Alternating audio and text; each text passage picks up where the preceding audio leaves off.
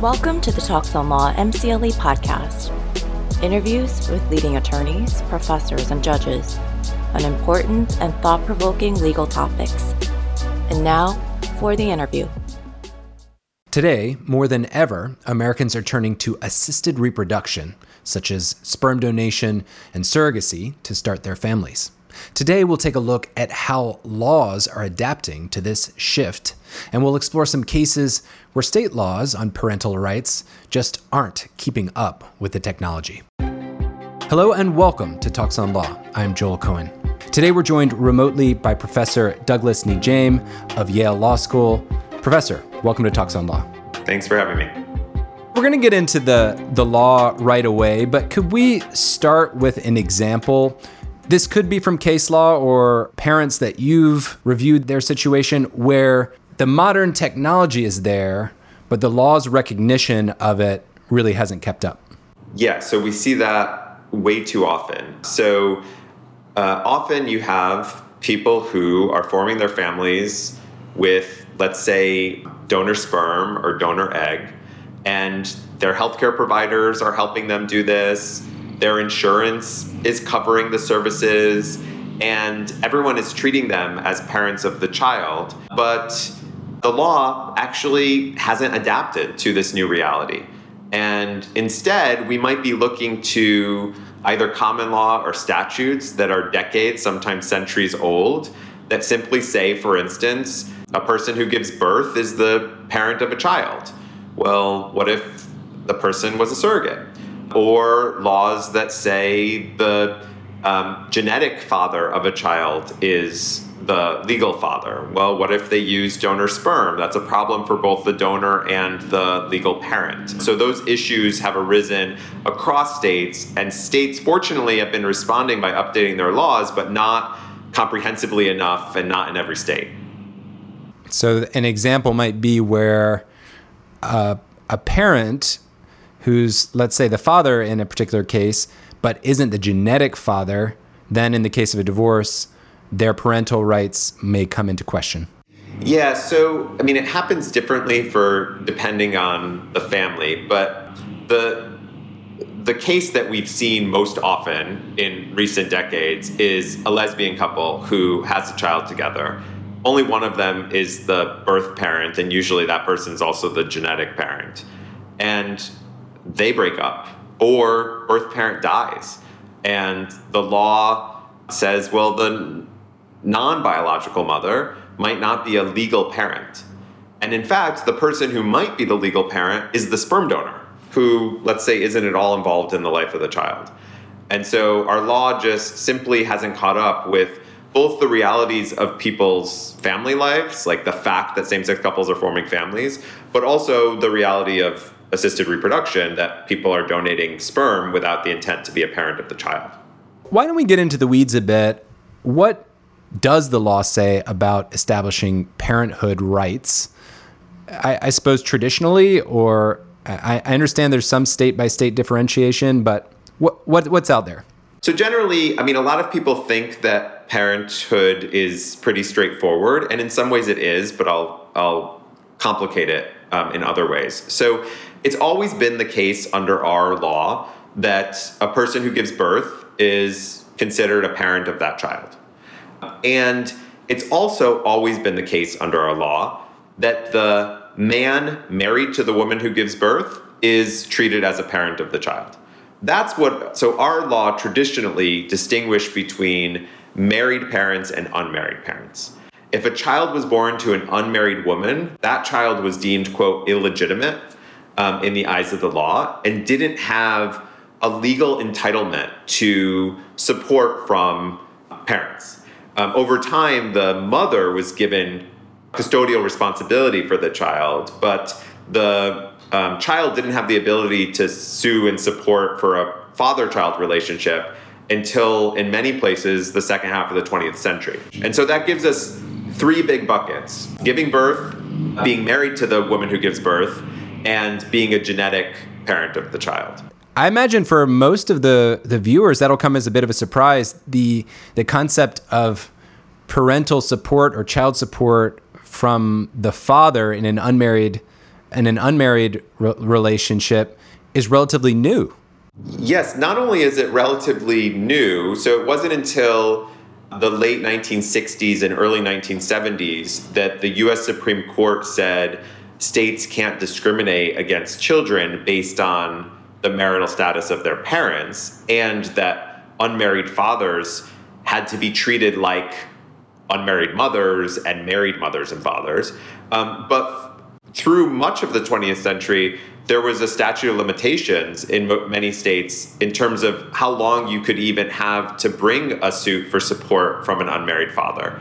And states had 1, 2, 5-year statutes of limitations. Those were eventually struck down. But I mean, we're talking the 1980s. So it's a fairly recent phenomenon that we think that unmarried fathers are necessarily legal fathers and that they owe obligations of support to non-marital children. Fascinating.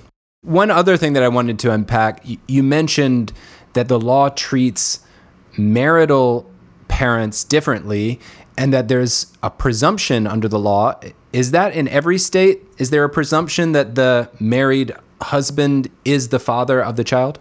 Yeah, this is a common law presumption that actually descends from the English common law. And so we have always presumed in every U.S. jurisdiction that when a married woman gives birth, her husband is the legal father. And that presumption has become more rebuttable, weaker over time, especially with the rise of genetic testing. But originally, it was very difficult to rebut the presumption, even if we knew that the man was not the biological father. And of course, that made sense in a regime where if the child was deemed to then be a non-marital child, their status was that of what the law called a bastard, an illegitimate child. And so a lot was riding on the status as a marital child. That status has become less important over time. That's fascinating. I remember there was some case from law school, I believe in California. Michael H. versus Gerald D. about the marital presumption, and Exactly. Justice Scalia saying law, like nature itself, recognizes only one father, but that father in that case was the marital father and not the one that we knew was the biological father. And so for the biological father, he was out of luck. Yes. As a little bit of a teaser for the audience, we'll be discussing a little later some new thought on how many fathers are actually permissible under the law, but we'll get to that a little bit later. I guess you mentioned 3 baskets of how paternity is established. One is within the marriage.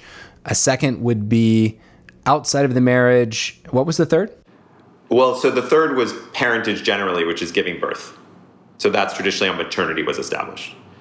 So is the birth certificate itself critical in some way, or does it establish parental rights? So a birth certificate records parentage. So it does not establish parentage. So there's a lot of cases where someone is on the birth certificate, but later a court says they're not a parent of the child. So what the birth certificate is supposed to be doing is simply recording who the legal parents of the child are. It is the case now. So in most states, when a married woman gives birth, the state is required to put her husband on the birth certificate. It might be that another man is the parent and that person might establish parentage and then the birth certificate could change, but that's the law. It's also the law that for a non-marital child, when a woman gives birth, the biological father cannot get on the birth certificate unless he signs what's called an acknowledgement of paternity, which is something that he would do ordinarily in the hospital. And that establishes parentage. And that's how he can get on the birth certificate. So over time, states have tried to lessen the gap between birth certificates and parentage, but people should be clear that birth certificates do not establish parentage. They are merely evidence of parentage. They record parentage. And the acknowledgement of paternity, is that a binding document in some way, or is that something that could then be, I suppose, rebutted with a genetic test? Acknowledgements are fascinating because they are a creation of, in many ways, federal intervention into this traditional state arena. In the latter part of the 20th century, Congress got very involved with parentage because it wanted to collect more child support. It wanted states to collect more child support because rates of non-marital child rearing were going up. And ordinarily, you would see more mothers with custody of those children. They might apply for government benefits. And the states and the federal government were trying to get more essentially unmarried fathers to pay the support that would otherwise be coming from government benefits. And so Congress passed legislation multiple times, but one important piece of legislation required that states have what they called a hospital-based system of paternity establishment. And that's what gave us the acknowledgement of paternity. And it's available for an unmarried man to sign. He signs it with the birth mother, and that is them saying that he is the biological father and that he is taking on rights and responsibilities. When he signs it, he's waiving his right to genetic testing. So the reality is, some men are signing this knowing that they're not the biological father. But the acknowledgement of paternity has the force of essentially a judgment of paternity after 60 days. It can be rescinded in those first 60 days. And so once that 60 days passes, it can only be undone under really challenging circumstances. The federal law requires that it can only be undone based on fraud, duress, or mistake of fact. And in most states, just not being the biological father is not enough. What about if another father appears and wants to assert their rights? Yeah, so that's the other thing that makes the acknowledgments really influential, is that if you're in a state in which a child can only have two parents, and let's say the acknowledging father is not the biological father, and then biological father comes forward, he might not be able to actually establish his paternity because another man already has done so. Wow, that's quite bureaucratic. Yes. You mentioned genetics as well as a way of showing paternity. How does that fit into this regime? Is that something that, you just get a DNA test and that's good enough? Yes. So generally, if someone is trying to establish paternity based on being a genetic father of the child, they can file a petition to establish paternity, provided there's not another person who's been adjudicated the father of the child or signed an acknowledgement. And they can move for DNA testing. And then the parties could all agree, right? Because mom could say, yeah, he is the genetic father, and then they could just sign an acknowledgement and it all gets dismissed. Or if it's contested, a DNA test can settle that matter, but it would be ordered by the court. And then different states have provisions that regulate genetic testing for paternity purposes. But generally, the genetic test would show you this man, it's 99.4% probability that he's the genetic father. Now, I will say there's some people who cannot establish parentage based on genetics, like donors, so we'll talk more about that. But also, in many states, a court is authorized to deny a request for genetic testing if it wouldn't be in the best interest of the child. So let's say another man has been parenting the child, and he's a father of the child legally, but now there's a man who says, well, I want to contest that, I'm the biological father. A court could authorize that, or it could say, no, we're not going to allow genetic testing because it wouldn't be in the best interest of this child who's developed a parent-child relationship with this other man. So it becomes very fact-specific.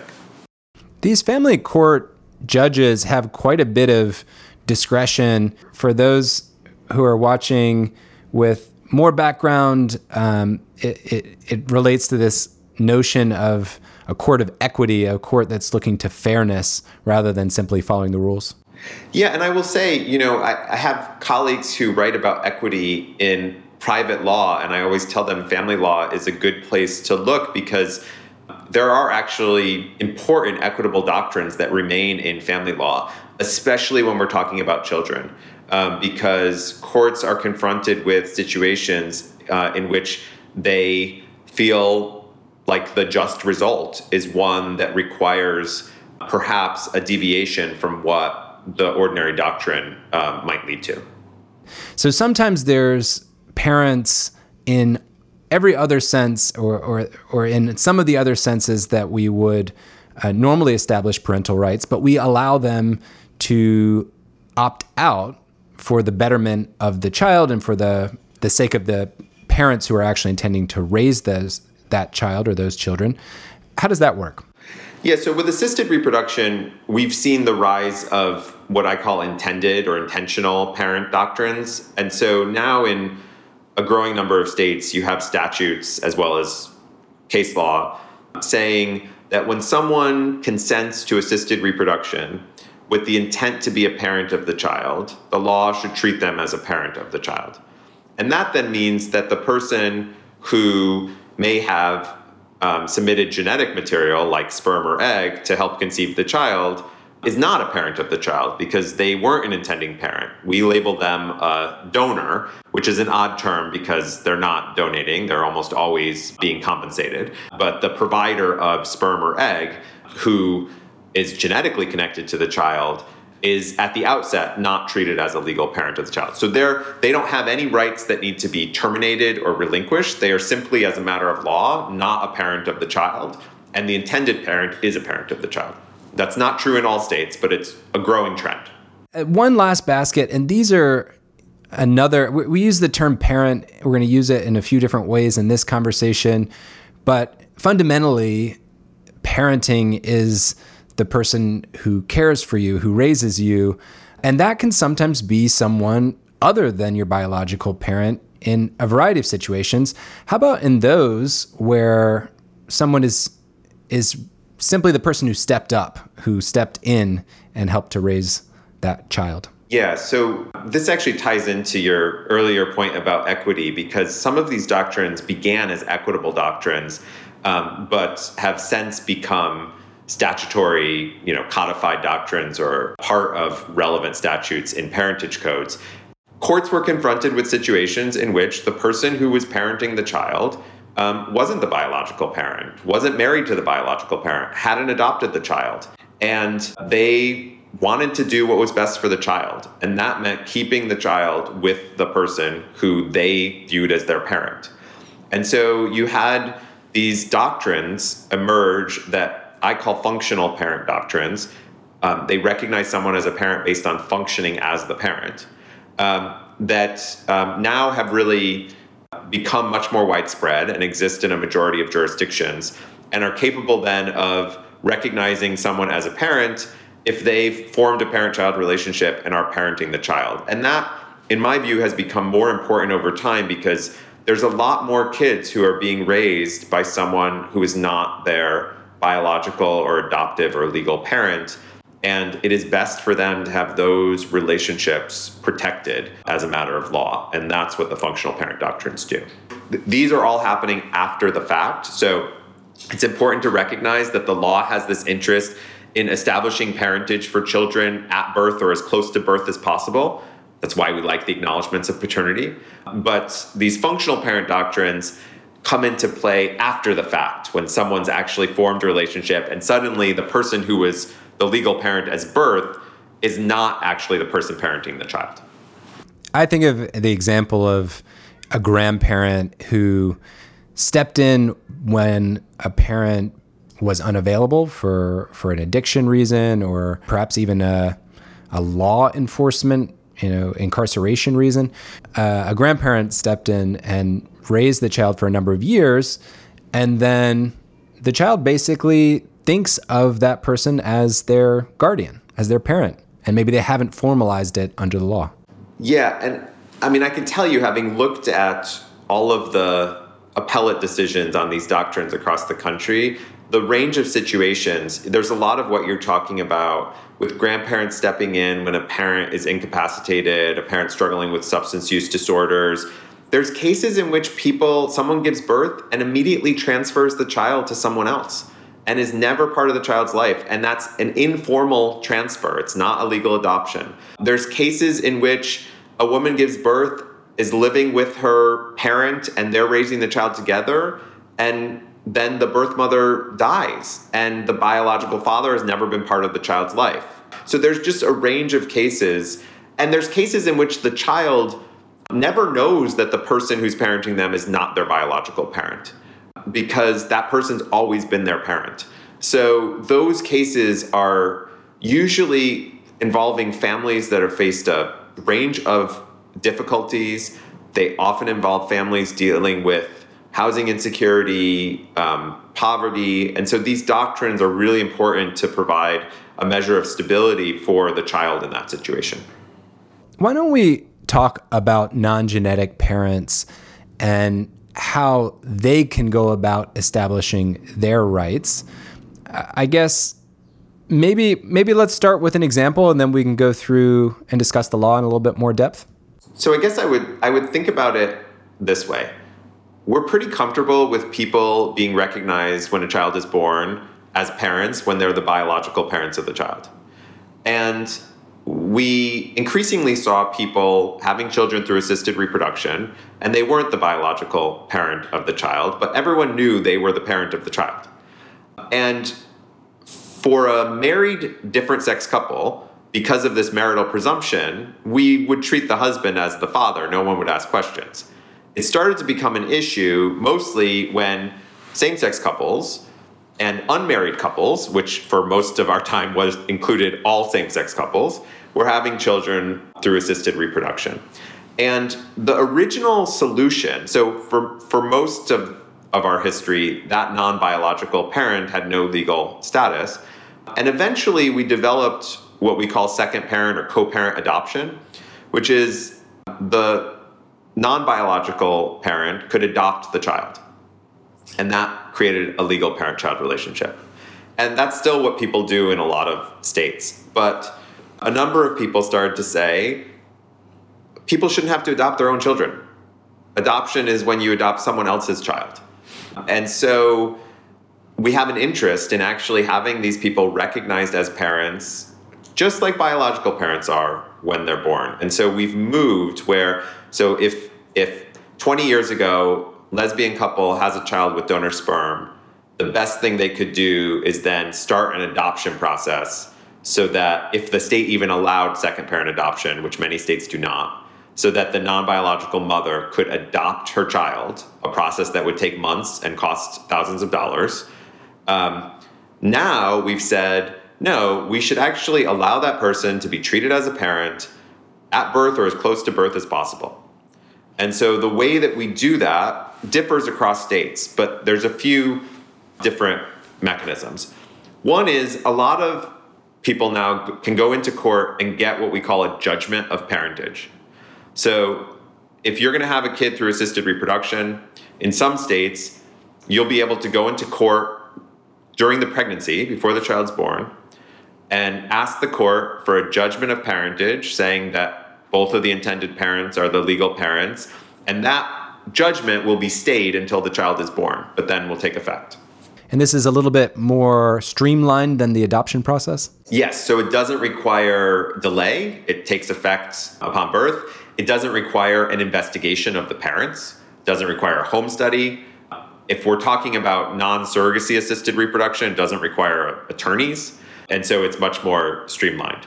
In some states, this is now being called a confirmatory adoption, which is just a way of saying that the judgment is confirming what the law already provides. Because in these states, the law is saying the intended parents are the parents. And off the top of your head, what are a couple of examples of states that have this type of procedure in place?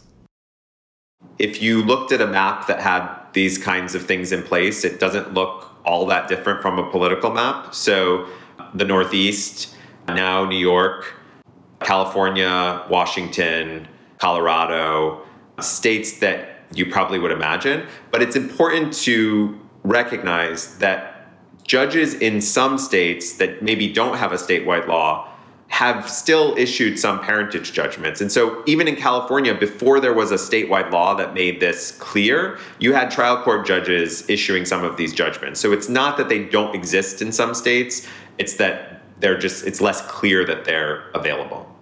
So that judgment of parentage is one important thing. The other thing is the acknowledgement of paternity has been made applicable to some non-biological parents who have children through assisted reproduction. And so a Colorado bill was just signed on May 31st. So I think that makes 12 states that have expanded acknowledgements. And they allow a person to sign an acknowledgement of parentage with the birth parent if they are an intended parent of the child and the child was conceived through assisted reproduction, other than surrogacy. And that then has the force of a judgment in 60 days. And so that's become a really critical way for especially same-sex couples to establish parentage in those jurisdictions. It seems to reflect the actual intent to become a parent and provide an option that not just affluent parents can afford.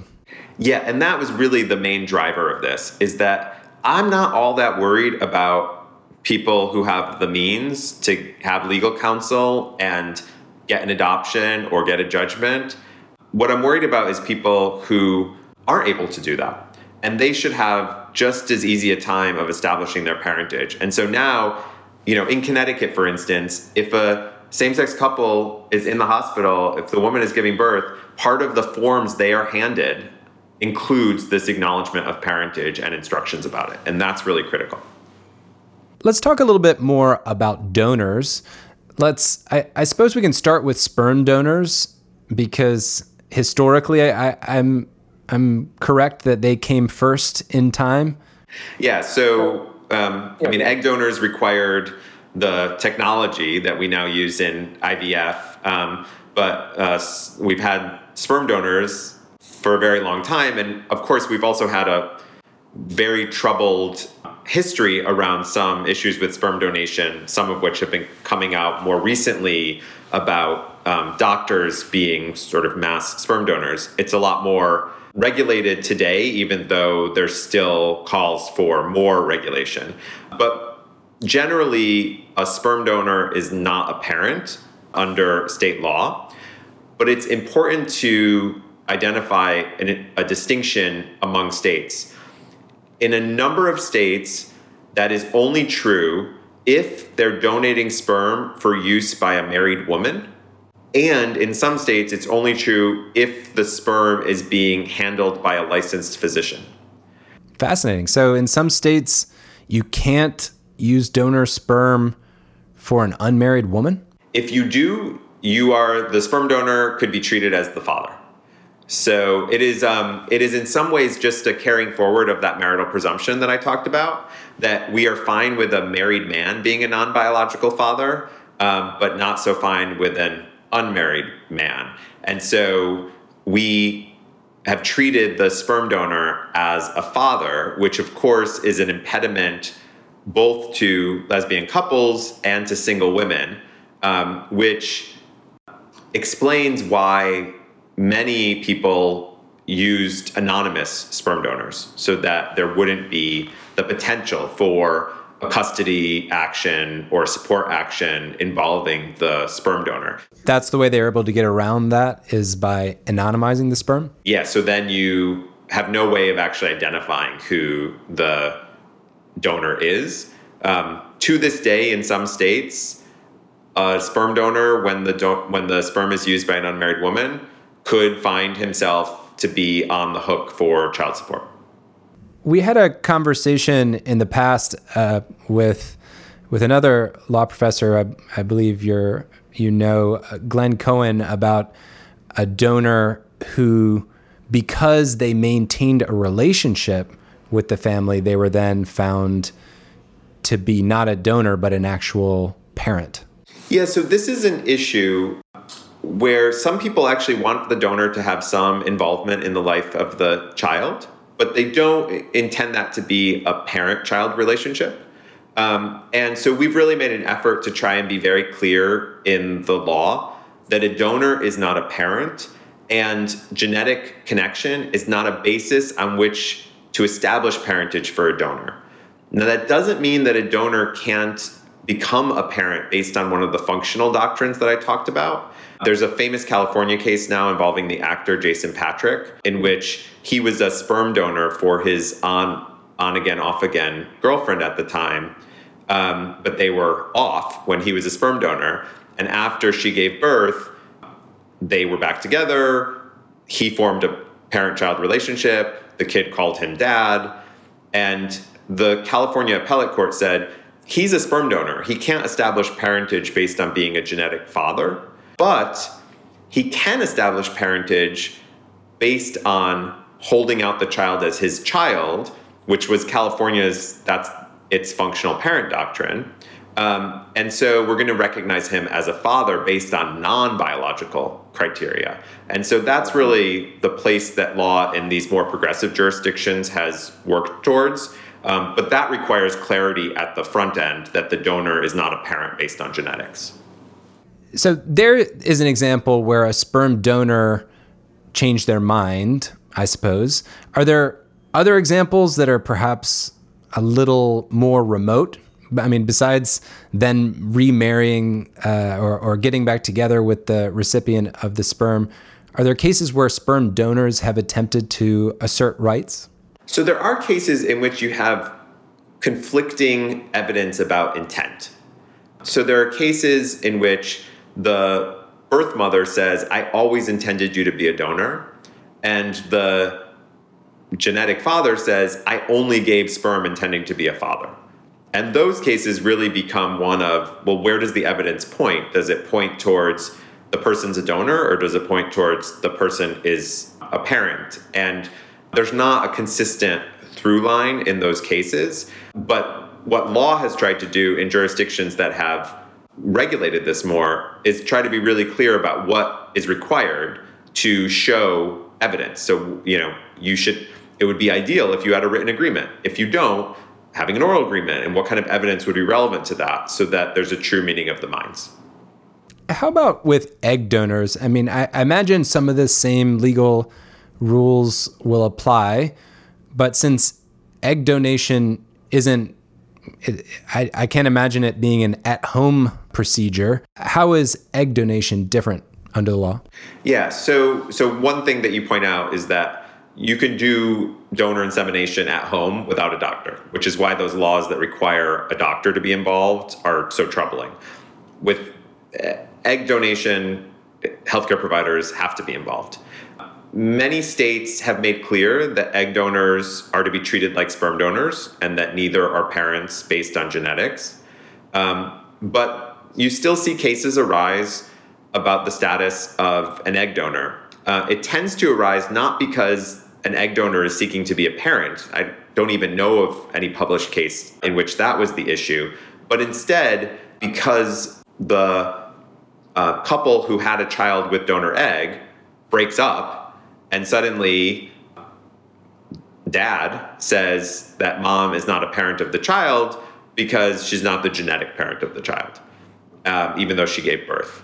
There was a famous Tennessee case on that about a decade ago in which the court, or 2 decades ago, in the early 2000s, in which the court said that the woman who gave birth is the mother of the child, the egg donor is not the mother of the children. And that, of course, matches our intuitions about intent, but that's usually how that kind of question of the egg donor status arises. It seems like a pretty cold-blooded parental custody strategy to say to your ex-wife, you're not actually the mother, you were just the surrogate. So this is more common than one would ever hope.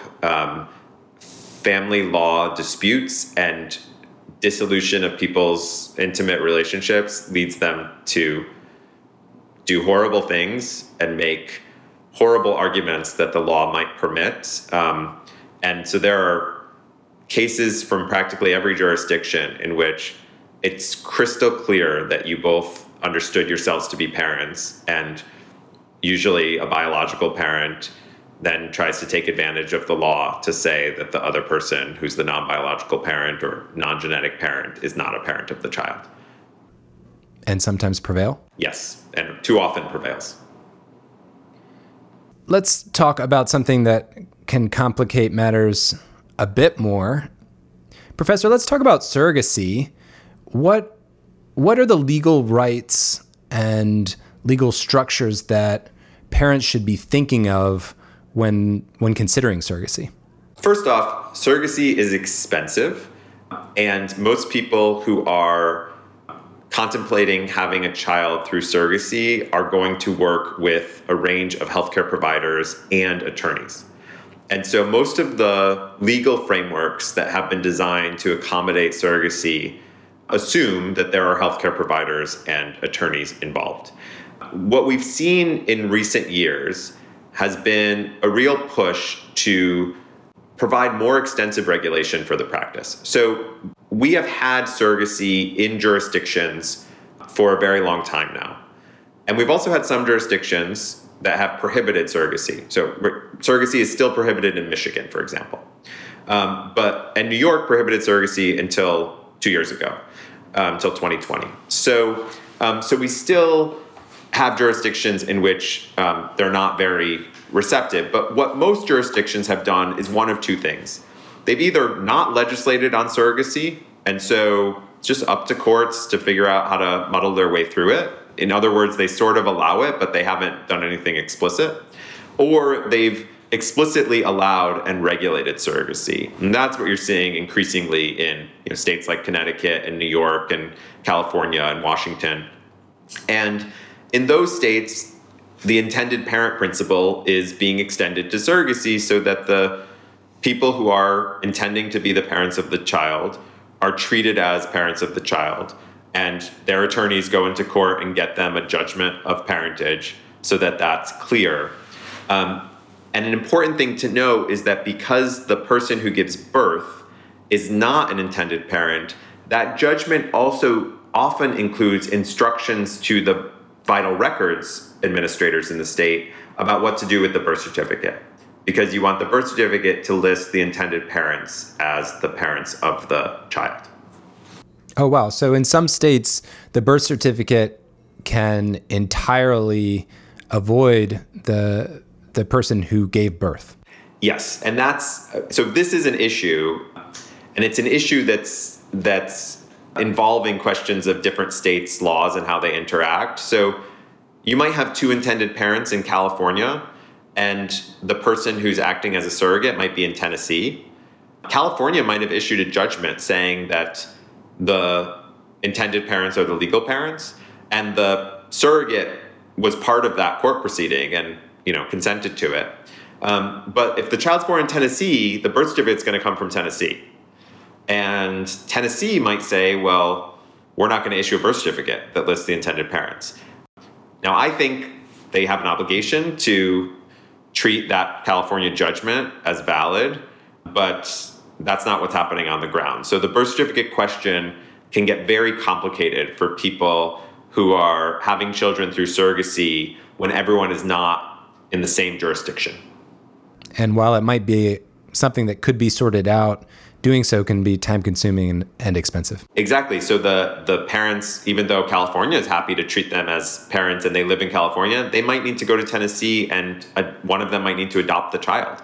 And they might need to terminate the rights of the person who acts as a surrogate. And so it will take more court proceedings and more time. And when you say one may need to adopt, am I correct that you're referring to the non-biological parent? Yes, though the biological parent would also need to do something to establish parentage. If the person who acts as a surrogate is a married woman, the law would treat her husband as the parent if the state doesn't recognize surrogacy arrangements.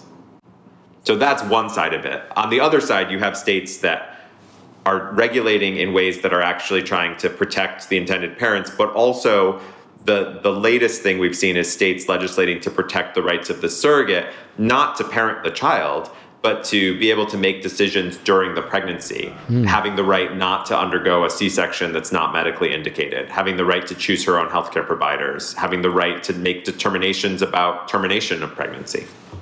That's fascinating, because there you have biological parents who may feel like these are decisions that they should be making, or at least that they should have a say in. Yeah, and in the ideal world, the intended parents and the person who's acting as a surrogate have a good relationship of cooperation, and they're on the same page. And the lawyers and agencies will be doing work at the outset to make sure that people are aligned on the kind of choices they would make. But these issues do arise, and people should be aware of, if you're someone who would make a decision to terminate the pregnancy under some circumstances, you want to be sure that the person who is acting as a surrogate is okay with termination under some circumstances. Those are the kinds of things that can arise that people might not always think of. Are there cases where the biological parents have wanted an abortion and the surrogate has refused and carried the baby to term? So there was one case in California in which the woman acting as the surrogate was carrying triplets, and the intended parent wanted her to do what's called a selective reduction, that it was for the health of the children to actually not be carrying 3, and she refused, and the court didn't eventually decide that specific question. She carried to term, and the intended parent is the parent of those children. I can't imagine any court that would force someone to undergo such an intrusion into their bodily autonomy. But the fact that it could be part of an agreement might mean it's happening without us knowing. And so new laws, like the law in Connecticut, say that if you have a clause that says the person has to or undergo a termination, that would be unenforceable as against public policy. And I suppose the other way around, that would also be on the surrogate to make that decision. A surrogate would have the right to choose to have an abortion regardless of what the biological parents wanted. Yeah, so we don't have, so the general thrust of these new laws is to say that while a person is carrying the pregnancy, they have all of the rights to bodily autonomy that they would otherwise have. But that can raise some thorny questions about the obligations that parties to the agreement have to one another. And the hope is that courts don't get involved with that stuff because people are making decisions that respect one another's autonomy. But I wouldn't be surprised if we eventually see some issues pop up. And some of them may be less tragic. It may be you contractually agreed to only eat organic food, and I think you're actually eating non-organic food. You're in breach. Those exist. So some of these laws now say the person who is carrying the pregnancy gets to make decisions about their health and welfare during the pregnancy. Whereas you know that these agreements sometimes include very specific provisions about the person's habits and eating and lifestyle and all of that. And so those are difficult questions when we talk about someone who's not, a donor of egg or sperm, but someone who's actually carrying a pregnancy for 9 months for intended parents. I guess we should touch on the surrogate who is also a donor, an egg donor. It's much less common these days, I understand, but does it still happen? Yes. So we don't really know, but I would probably say upwards of 95% of surrogacies in the U.S. are what we call gestational surrogacies, in which the person who acts as a surrogate is not the genetic parent of the child. It's either an egg donor or an intended parent. But some people have what used to be called traditional surrogacy arrangements. We call them genetic surrogacy arrangements today. And the person who acts as the surrogate is also the genetic parent. So is both the egg donor and the surrogate, much more affordable of a process, and also can be done without as much of a intrusion into the body of the person who's acting as a surrogate or an egg donor, because it can be done through just donor insemination or insemination with the sperm of the intended parent. But most jurisdictions have regulated and allowed gestational surrogacy, but not genetic surrogacy. And that means that if someone has a genetic surrogacy agreement, that when the person who acts as a surrogate gives birth, she would have to relinquish her rights, and the intended parent would have to adopt the child. Professor, is this courts being a little bit discriminatory against less expensive procedures that are attempting to reach the same ends? I think it is reflecting an intuition that a lot of people still have, that it's a different experience to surrender one's genetic child than not. And so they treat it more like adoption, even though It is something that people are agreeing to upfront.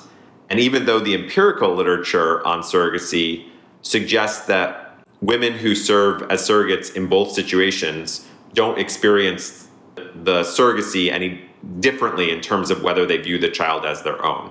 So even non-biological surrogates view the child as their own?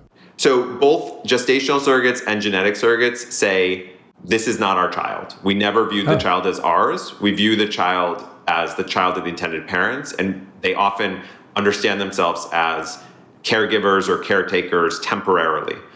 And so a state like Connecticut now has included genetic surrogacy and allowed it and recognized the intended parents as the parents. The only difference is we require a court to validate the agreement beforehand.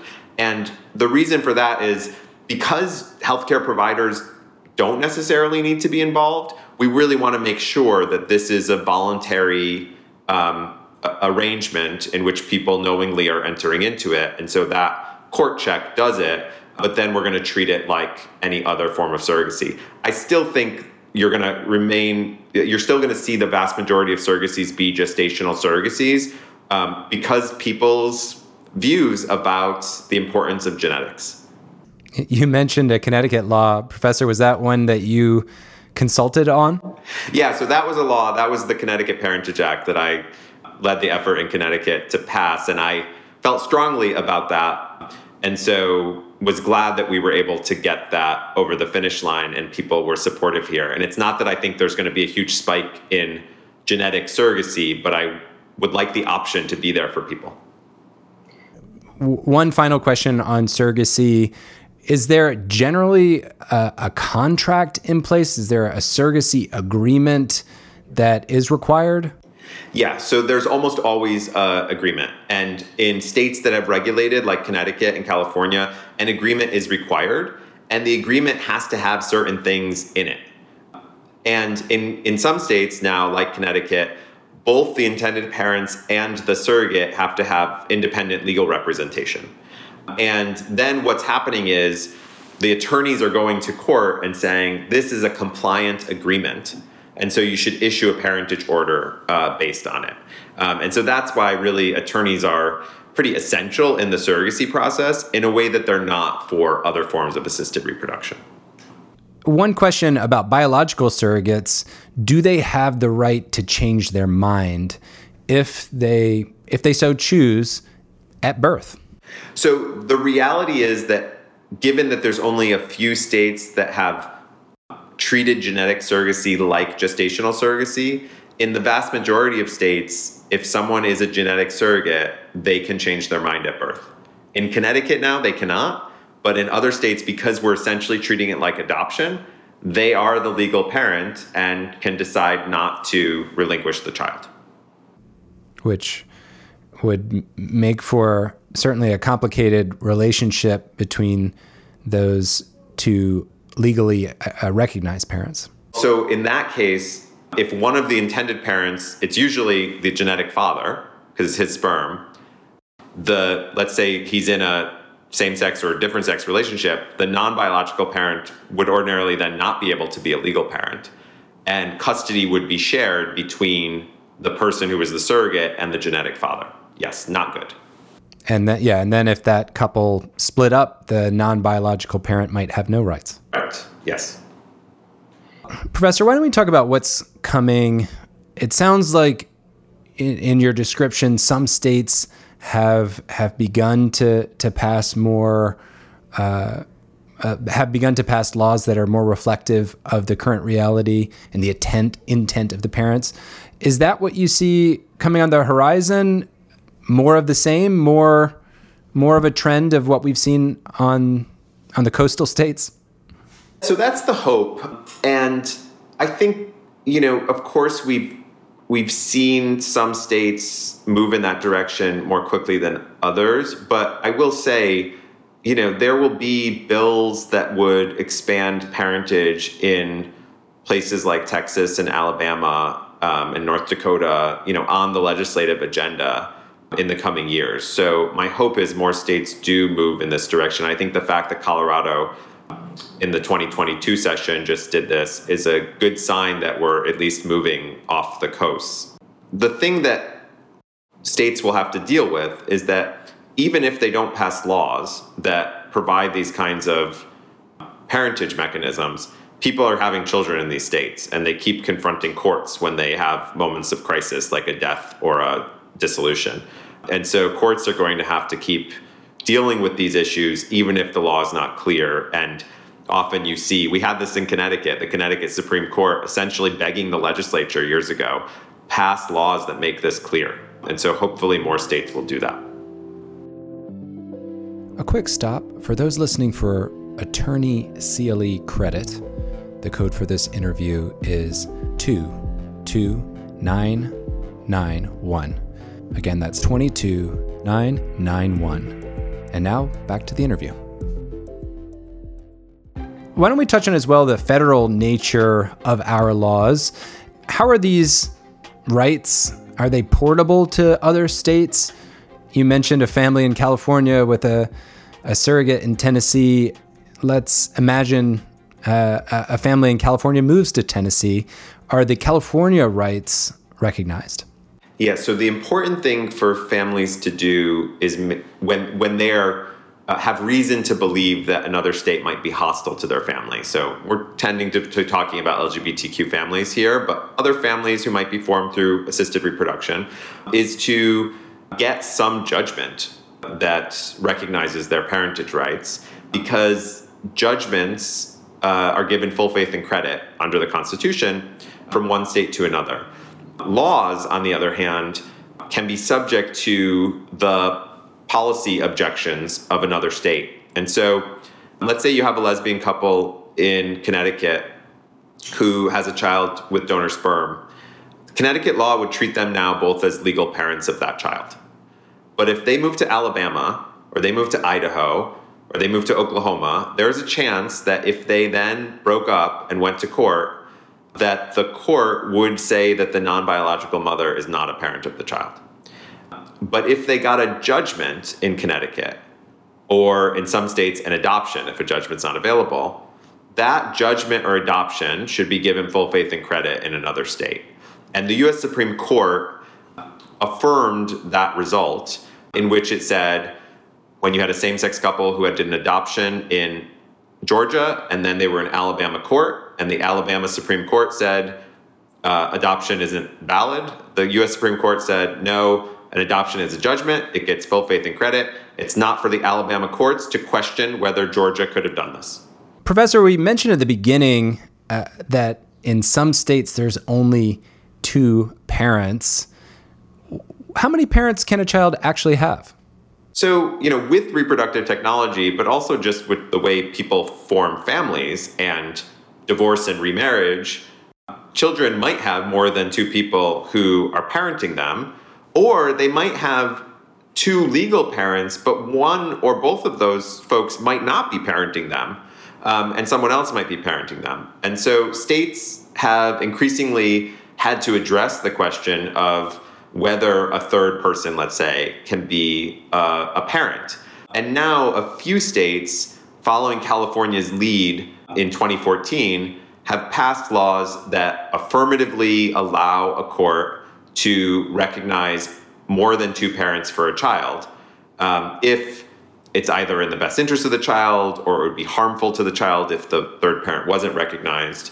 So take the California case that we had talked about, Michael H. versus Gerald D., which is a U.S. Supreme Court case from 1989. In that case, Carol, who was a model, traveled the world. She was married to Gerald, who was an oil executive, also traveling the world. And she had a child with her neighbor, Michael, and she and Gerald were maybe going to split up, and Michael was staying with the child at some times, and the child and Carol visited Michael in the Caribbean, and then Gerald would also come and stay with the child, and both Gerald and Michael treated the child, Victoria, as their child. Wow. But the question was, does Michael have the ability to challenge the marital presumption that treats Gerald as the father of the child. And the U.S. Supreme Court affirmed California's decision to not allow Michael to establish paternity.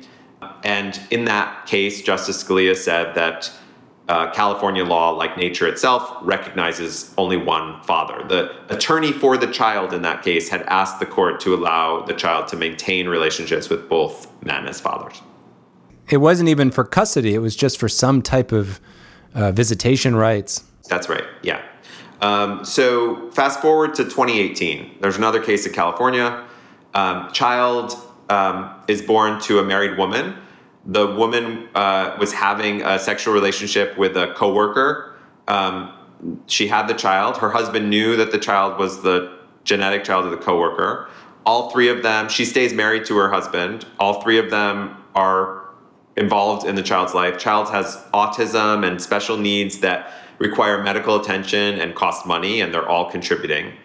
But eventually, married couple decides they don't want the genetic father around anymore. He sues, and the California Court of Appeals says, under this new California law, it would be detrimental to this child not to treat the biological father as a father. And so all three people are parents of the child. And so that's really what's changed in the past couple of decades, at least in a few jurisdictions.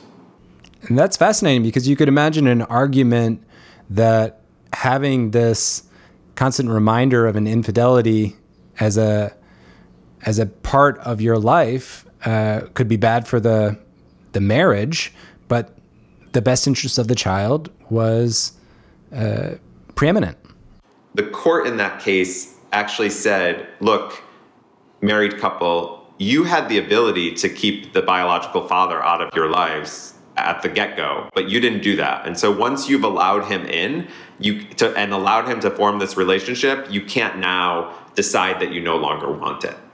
You know, I wonder if as more and more courts are accepting more than two parents, do we run into democratic principles? Is 2 out of the 3 required to make important decisions? Yeah, so it's an interesting issue, and people have raised the concern that, if we have multiple parents, it's going to be even more conflictual and there's going to be more issues. What we see is that in a lot of these scenarios, the person who's being recognized as an additional parent, in many cases, is the primary caregiver of the child. And there's already 2 legal parents who have been recognized. So it's not like that California case I described.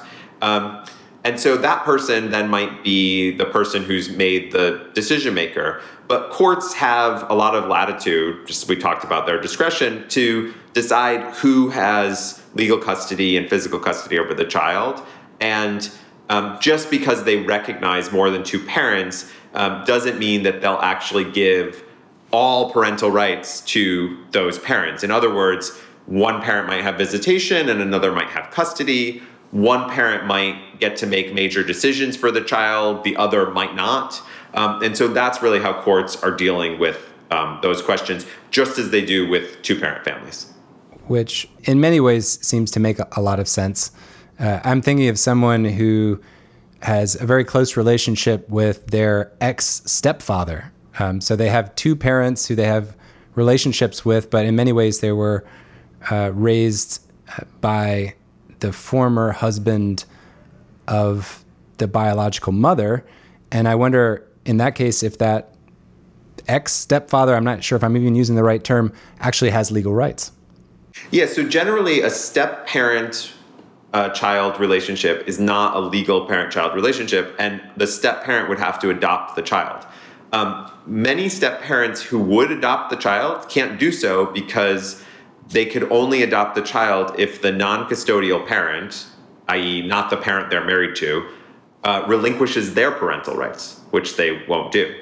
And so these multi-parent laws are a way for some people who are step-parents legally but are parenting the child, and the child views them as a parent, to be able to be treated as a parent.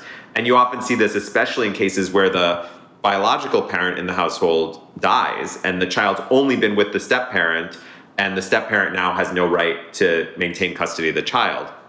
But California has also allowed adoption that doesn't terminate the right of the non-custodial parent. So in that case, if everyone agreed, the step-parent and the two biological parents could consent to adoption by the step-parent without terminating the rights of the non-custodial parent. And these, in other words, multi-parent laws can actually help people have laws that reflect the actual families they want to form and have formed. Douglas NeJaime is a professor at Yale Law School. Douglas, thank you for your time. This was really fascinating. Thank you for having me. For more legal explainers and interviews with the titans of law, visit talksonlaw.com. If you're earning MCLE for this interview, you can enter your confirmation code at talksonlaw.com/podcast to get your certificate. Join us again soon for more cutting-edge interviews on the Talks on Law MCLE podcast.